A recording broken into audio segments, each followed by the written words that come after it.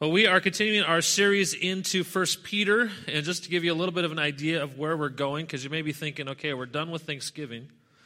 You even come in, we're playing Christmas songs. Maybe by next week we'll have, maybe some Christmas lights, but we always have Christmas lights if you consider these like Christmas lights, right? So you may be wondering, well, are we going to do something along the lines of Christmas? And certainly we are. We're going to finish up 1 Peter next Sunday. December 2nd, and then on December 9th, we're going to start a short series just for Christmas along the lines of worshiping the King. And so Luke's going to kick us off on that series, talking about some worship, and then we'll follow up with a couple more examples in the Bible of worshiping Christ and what that looks like. So that's what we're going to do for Christmas this year, and looking forward to that time. I'm sure already some of you have all your trees up, or you're thinking about where your trees are going to go, and then you're thinking about Christmas presents and all that. But hopefully you can focus in on God's Word this morning. You can get the BSU game out of your mind. They won last night, so you don't have to worry about that. Or the games that might be going on right now. I understand there probably are a few of those happening as well. But let's focus in on what God has to say as we go into 1 Peter chapter 5. Now, this is one of those passages that for me, I have read and have looked at for many years because it speaks directly to my position, my role as a shepherd, as a pastor, as an elder in a church. And so as I look at it, it's kind of funny to come up and preach a message like this about your own role, but I think it's valuable for you to hear a little bit of my perspective on this role. And so I hope this morning that there's not a lot of, I hate to say bells and whistles, like illustrations and things like that to go with, but I hope what you hear this morning isn't any of that, but rather just kind of my heart on this passage. Because that's what I want to do, is just kind of lay it out there and let you know these are the convictions that over the last 20 years of being in ministry, God has laid on my heart as far as what it looks like to be a shepherd and a pastor in a church. So I hope you hear that, and I hope that you get some understanding of this scripture, because it is a powerful passage, and I think there's a lot that both you and I can get out of it. But just a reminder of where we are, 1 Peter 2:9 is our key verse as we go into this series, recruited out of our mess to make him known. You are a chosen race, right? A royal priesthood, a holy nation, a people for his possession, so that you may proclaim the praises of the one who called you out of darkness into his marvelous light. And maybe by now you've almost got that memorized because we've said it enough. And if you memorize it, great. 1 Peter 2:9, you have been called out of your messy situation to go out and make him known. It's a great passage to remember and encourage yourself and others around you as time goes by. So here's a few of the things we've talked about. One, we've been recruited out of our mess to be his people. Okay, that's what that verse talks about at the beginning, chosen and selected by him to be his people, right? Secondly, we've talked about how we're recruited to make him known with a God-like conduct. And there, the idea in Scripture is that we're called to be holy or set apart. Like God is holy, we should be his children, set apart, different from the world. So when people see us, they see some of God. Not God, because we're not God, but at least his character in us being lived out. And then we're recruited to make him known to everyone and in every circumstance. Now that's the portion of Scripture we spent probably the most time on. We're recruited to make him known to everyone and in every circumstance, even the bad ones.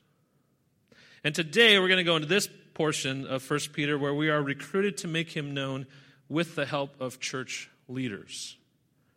Now, somewhere along the line, you've probably ran across a person, and maybe you've thought this yourself. Maybe you've ran across a person who have said, you know what, why do I need to go to church? Why not just take my Bible, go up to the top of a mountain and pray and read my Bible there, and I will be closer to God, because we're at the top of a mountain, right? I'll be closer to God there than I would be anywhere else. So I'll just go do that. Why in the world do I need the church? And so I think that's a good question, and if you've never really wrestled with that, hopefully you'll wrestle with that this morning, and maybe you even have an answer for a person who would say that. And one of the things I think that's clear all throughout Scripture is that God has a plan and a purpose for his church. There are things written about the church, like the church is his bride. He loves the church. He presents the church to God the Father as something radiant and blameless and wonderful. He loves the church. He's called the church to take his gospel, his good news, and spread it out into the world. He's given some orders and some direction for the church to go out and make disciples. This is what he's asked the church to do. And I'm convinced, and you can have a little debate with me if you want afterwards, but I'm convinced that if you claim to love Jesus Christ, you cannot avoid or ignore the church, his body. You can't do it. Because that is what he says he loves. He loves the church. Another thing that also you need to keep in mind of, if you're here to criticize the church and you say you're a follower of Jesus Christ, then you're criticizing yourself. Because you are part of the church, if you're a believer in Christ.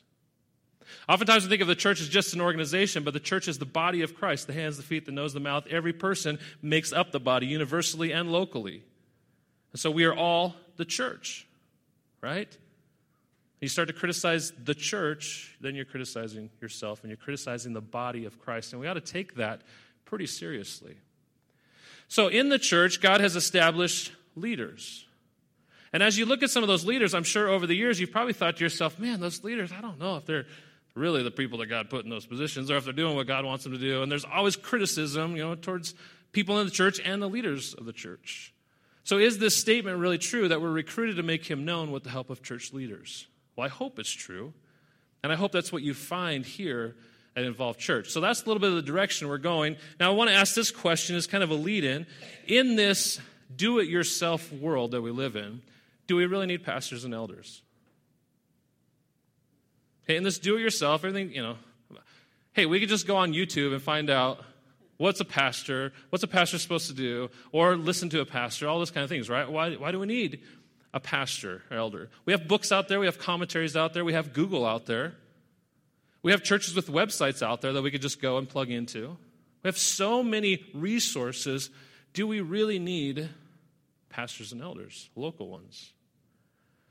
And so you may be getting the feeling like, oh, this is one of those messages where you're here to justify the reason you exist, right?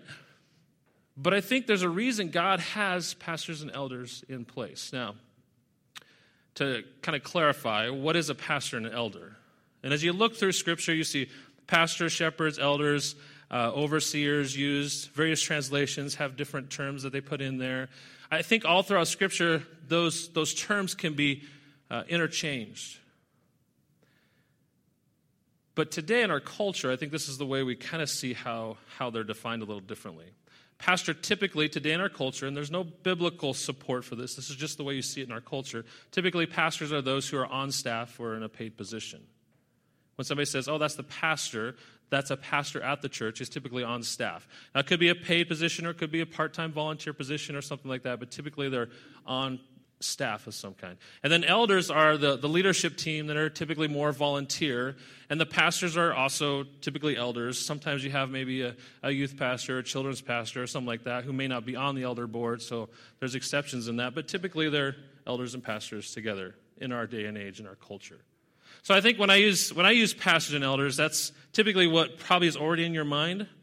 So I do put that out there, that do we really need both paid position pastors and volunteer elders type pastors in the church? So be thinking about that. Do we really need them? We're in our do-it-yourself age, and we have all those resources. Why do we have those guys? Well, here's, I think, one answer. One, real people with real needs need real servants and real examples. Okay, now if you're a real person, hopefully you are. You're thinking about that for a while. Am I a real person? Let me see. No, if you're a real person, you probably have real needs. And therefore you need a real servant, someone who can tangibly be there with a real example lived out in front of you. And that's what you get with a local church, a body of believers who are part of a church body who come together to serve and honor God together and serve and love each other. Real people with real needs need real servants and real examples. So why do we have shepherds? 1 Peter 5, 1 through 5, that's what we're going to take a look at as we move forward into our passage this morning. Here's what it starts with. I exhort the elders. Okay? Now, this word in the Greek, in the original language, exhort, is kind of the word of strongly encouraging, pointing out things that need to be addressed.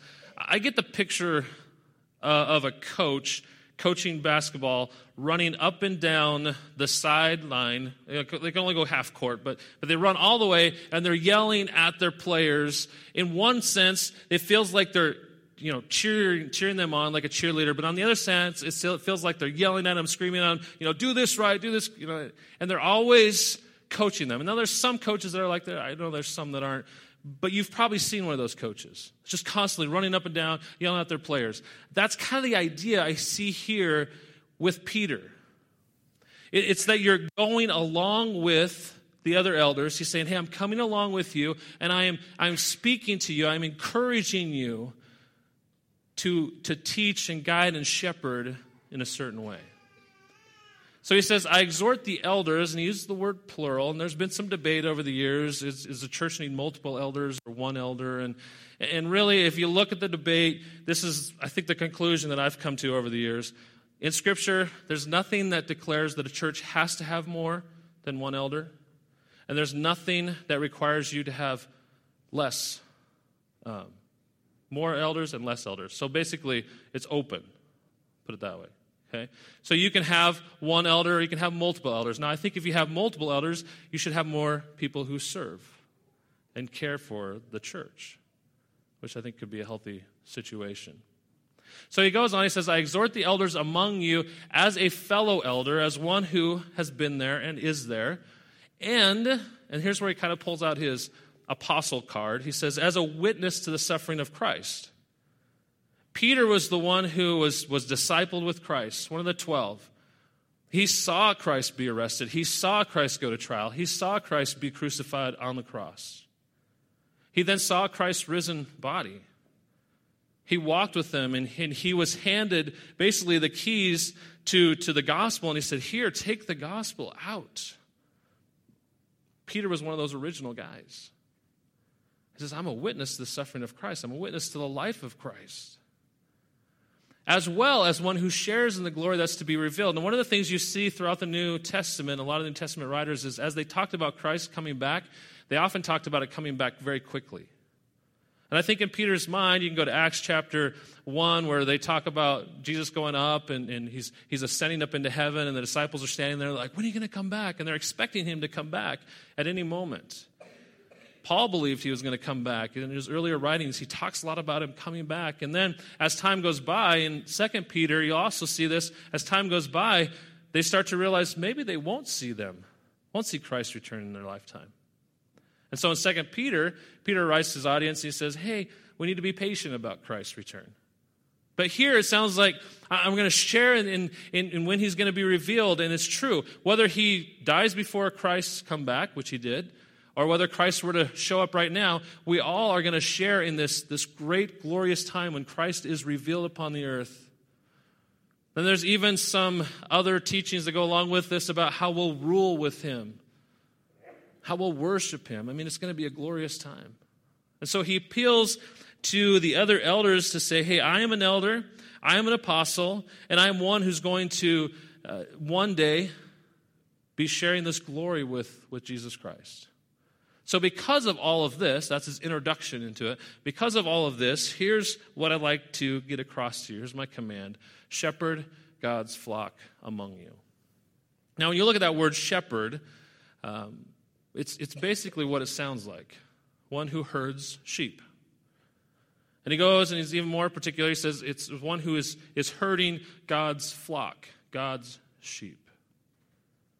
Not your own sheep, but God's sheep. Now, there's a couple things about a shepherd. We don't have a lot of shepherds that you probably know today. Anybody here know a shepherd? Yeah, okay. So we don't have a lot of experience in that area. So we have to go back a little bit and see what he's talking about. If you go back 2,000 years ago, you go into the time of Jesus when he was walking upon the earth, you have shepherds that would take groups of sheep and they would move them around from place to place, and they would look for green grass, water, and a place that would give some kind of bedding at night so they could sleep. And that was one of the roles of the shepherd, was to go and find those places to move the sheep so that the sheep always had something to graze on and water and those types of things. That's one thing. The second thing the shepherd did was protect the sheep. Because you always had predators out there. You always have lions, you have bears, you have other things that are going to come in and want to eat the sheep. And so the shepherd was really doing those two things, leading and guiding the sheep around to give them a place to eat, sleep, and get water. And then the other was to protect them. Now, if I were to come into all of you and say, you know what, this is what a pastor does. The pastor, the elders, they help guide you and they help teach you and they help lead you along through life. I'll be like, yeah, that's true. That's great. We accept that. There's no problem with that. But if I were to take a survey out there, because we will not do this by raising hands, but if I were to take a survey out there, give you a piece of paper and say, do you think it's the shepherd's job, the elder's job, to help protect you? Many of you might be like, why do I need to be protected? What do I need to be protected from? And you might be like, I don't think that's their job. I protect myself, right? Because I think in our day and age, and certainly in our culture of individualism here in America, we kind of rise up and we say, I don't need anybody's help when it comes to protecting myself. And so this idea, this concept of a shepherd speaking some sort of correction into our life is oftentimes not welcomed in our individual life. Right? I have a lot of blank stares. But it's true. I think it's true for all of us. But yet, we're called as leaders of God's church to shepherd His flock and to point out at times in life when things are coming towards somebody and to give warning and to say, hey, you're going down a direction that may lead you away from God. You need to understand that there's temptation there. You need to understand that we're going to go into the passage next week, that the devil is there, Satan is there, he's waiting like a roaring lion, ready to devour. You need to see those warning signs. And hopefully the leadership of the church is there to help you see those. So he says, shepherd God's flock, and then he goes into some nots and some buts. Okay? Look at what he has to say. Not overseen out of compulsion, but willingly, as God would have you. Not out of greed for money, but eagerly. And not lording it over those entrusted to you, but by being examples to the flock. He gives us three comparisons there, so I'll put them in a table for you. Maybe you help see it that way if you just kind of drop them side by side. When you think of shepherding, you've got some knots and you've got some butts. So the first one you see is that a shepherd is not called to shepherd under compulsion. Now, one who is being paid on staff, it's easy to say, yeah, I can see how that would happen. Guy starts working at a church, starts getting paid. 10 years goes by. Maybe he's lost his love for being a pastor, but that's the job. He's got a salary. He's got family. He's got bills. So he just goes ahead and he continues on. And you can see how some people would get into a situation like, well, I'll just do it. I'll just go through my life so I can pay my bills. And so I think it's a call for anybody who is in it vocationally to say, hey, no, we need to make sure our heart's always in check, that we're shepherding, we're guiding, we're leading the church because it's what God wants us to do. And certainly, it's one thing as a church that's hoping and doing already, preparing other people for leadership. This is one of the questions that I'm pretty sure I annoy a lot of future leaders and residents with. Are you making sure this is what God wants you to do? It's a question I'll ask quite often. Are you sure this is what God wants you to do? Because I want them to stand with conviction. This is what I believe God wants me to do. Not under compulsion, but because they truly believe that's the way God's working in their life. Now, as a person who is a volunteer, let's say, okay, that's a person who's being paid. What about people who are volunteered? Well, people who are volunteering in leadership can also do it under compulsion or be forced into it or on obligation. The church can come and say, hey, we've got this big hole, and we think that you would fill it really well, and so would you go ahead and come in and fill this position? And then you start talking them into it, twisting their arm a little bit. promise someone a new car. I don't know, something like that. But, you try to talk them into that, but then they're fighting it along the way, and they finally just say, okay, fine, I'll do it. Or they get in a position, and they're just like, I don't think God really wants me here, and they're wrestling with it. He's saying, put your heart in check. Make sure you're serving for the right reason, because it's what God wants you to do, not under compulsion. The next one we see is that it says shepherding should not happen for selfish gain. Now, in this translation, in a lot of translations, it equates this idea with money. Like, don't do it just to get paid. And certainly that can be a temptation for anybody who's in ministry or anybody who's leading, if there's money involved, that we just do it for money purposes. But I think the concept is actually bigger than that. If you look at the original language, it's just for your own personal gain is what he's talking about. It says, don't do it for gain. So if it's for money, if it's for a title, if it's for power and authority, for status or something like that, he says that should not be why you step into leadership in a church. Don't do it for selfish gain, but instead be eager to serve. Wanting to.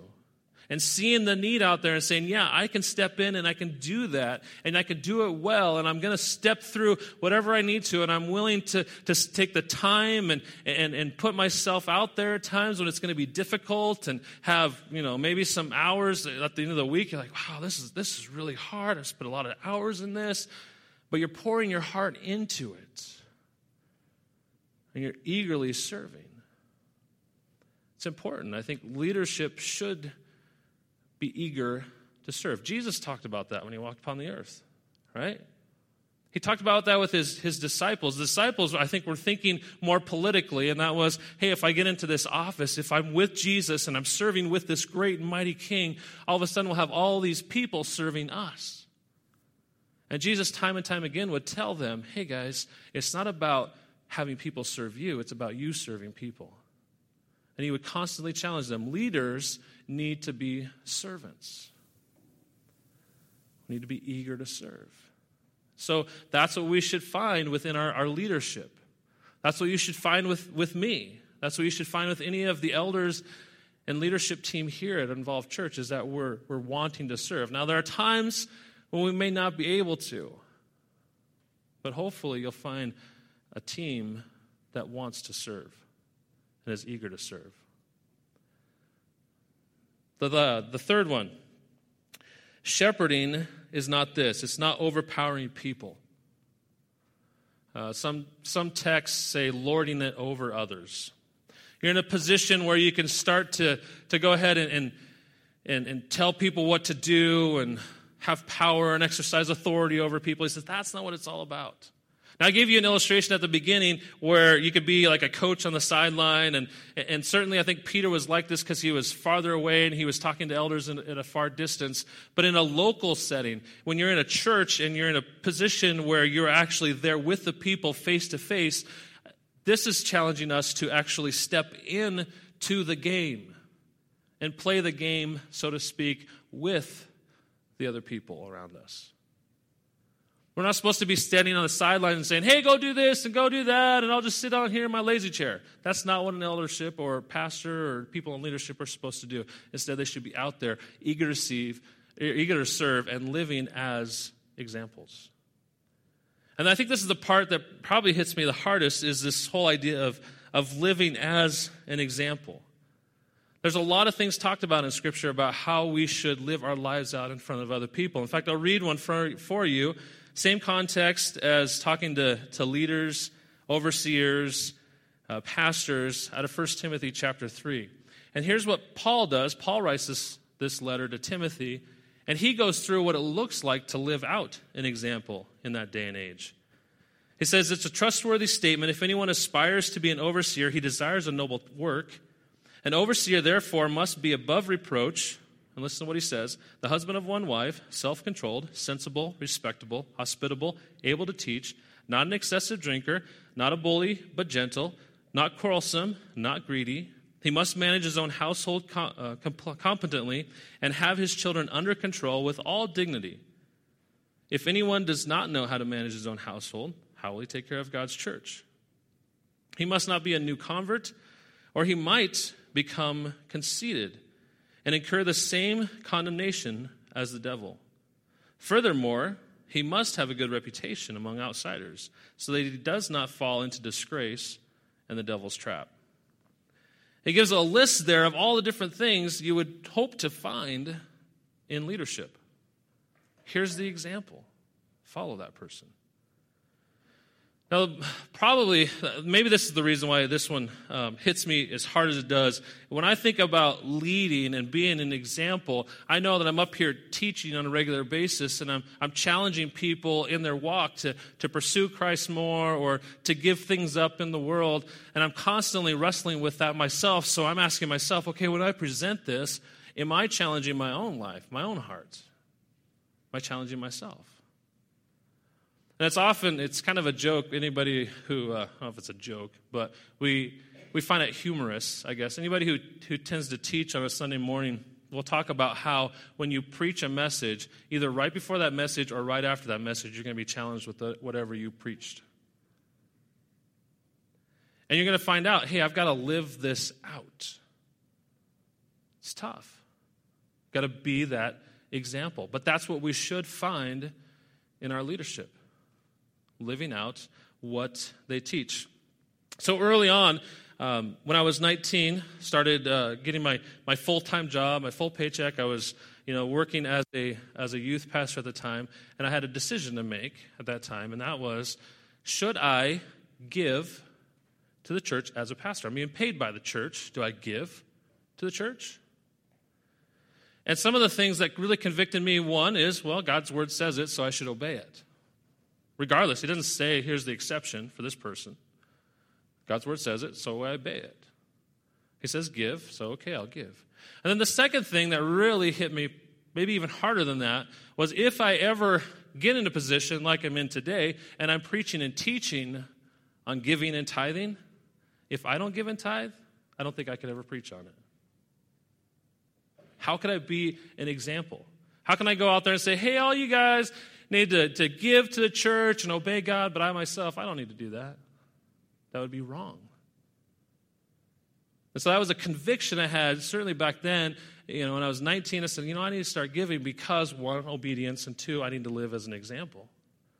And so those are things that over the years, I need to always be in check in my own heart, in my own life. If I'm going to teach about something, I got to be an example. Now, I'm not perfect at that. And maybe there's some things you heard me say in the past, and you're like, he doesn't do that. And if you do find that out, or if it's convicting to you, you could come and say that in a nice way, in a loving, gentle way. You might point that out. Boy, Pastor, it seems like you really struggle with that too. You're right, I do. And oftentimes, you'll probably hear me say that. When I was up in Seattle area, was working with a guy. I was in my, mid-20s, somewhere in there. And I was early on in ministry, and the churches was starting to shift and start to use PowerPoint and computers and services and all that kind of stuff. And so I walked into this church, and they hadn't done that yet. And so I was starting to get the church to a point where it was using PowerPoint. And it was up there, in Microsoft land. So, of course, you got to do it, and you got to do it well. And so we start to put it all together. And the first Sunday, we're going to unveil all of this. I start to work on the computer, and I make a couple tweaks. I don't know why. Everything was working, but I'd tweak a few things.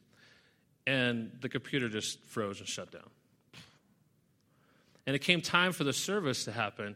And I go to the pastor at the time, was like, I can't get it to come up. It's going to take me a while. I'm going to have to, do this and that. And there's just no way we can get it done before the service. And he was pretty ticked. And he let me know about it. Like, what? And, a couple things were said, and I felt like this big. And then I have to get up and lead worship and do all that. But, I go through the whole motion. And I remember thinking, man, because I was new at this job and new working with this guy, I was like, man, did I make the right choice? Because I felt pretty small. But at the end of that whole service, everybody was kind of gone, and I'm sure I was walking out in the parking lot, and I had my head hung down a little bit. And he called my attention and said, hey, Ryan, I need to talk to you. It's like, oh, great. I'm going to get more of it, right? And he brought me over, and he said, hey, I know earlier I said some things I shouldn't have said. I'm sorry for that. And it's probably the first time that I recall a pastor ever apologizing to me. And it went a long ways. He lived by an example. And I've told him that since. I said, you know what, that meant a lot. I mean, it was hard up to that point, but it really meant a lot that you came and apologized, because I did some things wrong, you said some things that were wrong, and, we made up. Things were better after that. But it happened because he lived an example of what it meant to love and care for other people. That's the kind of leadership, hopefully, you find here at Evolve Church as well. People who will care for and love the church, the sheep, the shepherd, or the sheep that God has given us, the flock that God has given us. So those are some examples of ways that I've seen this played out in my life. I don't think you should find leaders that are overpowering. We should not be lording it over. We should be kind, gentle, caring, and loving, and living as an example. Now, verse 4. When the chief shepherd, he brings in a whole new concept now. When the chief shepherd, he's talked about shepherds in the local church. Now we've got a chief shepherd out there, and that's Jesus Christ. So he's over all the churches. He's over the universal church.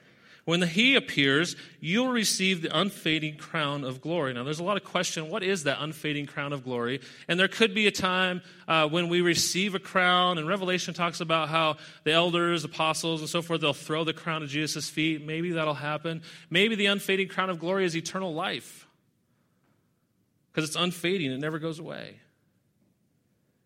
It says, when we receive that crown of glory, or we'll receive that crown of glory when the chief shepherd appears. So keep moving forward. Remember, this was a letter written to churches who were suffering and struggling and needed to keep moving forward.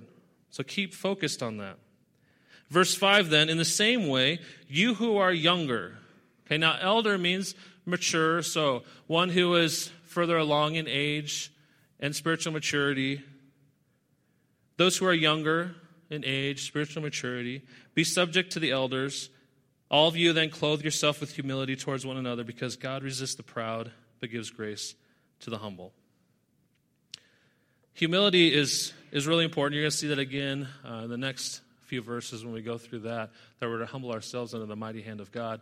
But here he talks about how we're to humble ourselves under the leadership of the church. Why? Because God has put them there. You've got the chief shepherd, and you've got the leadership of the local church, and we trust if they're doing what God wants them to do and following what Peter has talked about here, then we trust that they are doing what God wants, and we can follow them with confidence. So we subject ourselves under that leadership. But in order to do that, we have to clothe ourselves with humility. And so it goes back to a question I asked you earlier. How do you see the elders' role in your life? Or how do you see the elders if they walk in and they step into your life situation and they say, you know what, there's something going on here in your life, and maybe you're walking away from God. Maybe you're falling into temptation. Maybe you're giving into something you shouldn't be giving into. How do you receive that? Are you receiving with humility? He tells us here from the Old Testament, God resists the proud heart, the stubborn heart, but he gives grace to the humble. And he helps us take it and understand it. So a couple challenge questions as we close. One, do elders play an important role in your life? As you look at this text, 1 Peter 5, I think it's clear in Scripture that God says there are these roles, these positions in life. Do elders play an important role in your life? Think about that for a moment. And the second question is, if an elder approached you with a concern about something in your life, some kind of concern, how do you think you would respond?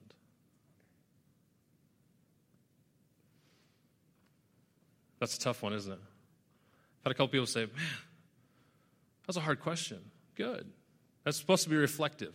In fact, we're going to give you 2 minutes of time here to be thinking through how you would respond to this. What's God doing? As you read through those 5 verses there, and you think about the roles of shepherd elders and what God has called leadership to do, how do you respond to the leadership that God has put in place? So think about that. We're going to have a couple of minutes here for you to respond, and then we'll close with some more worship after that.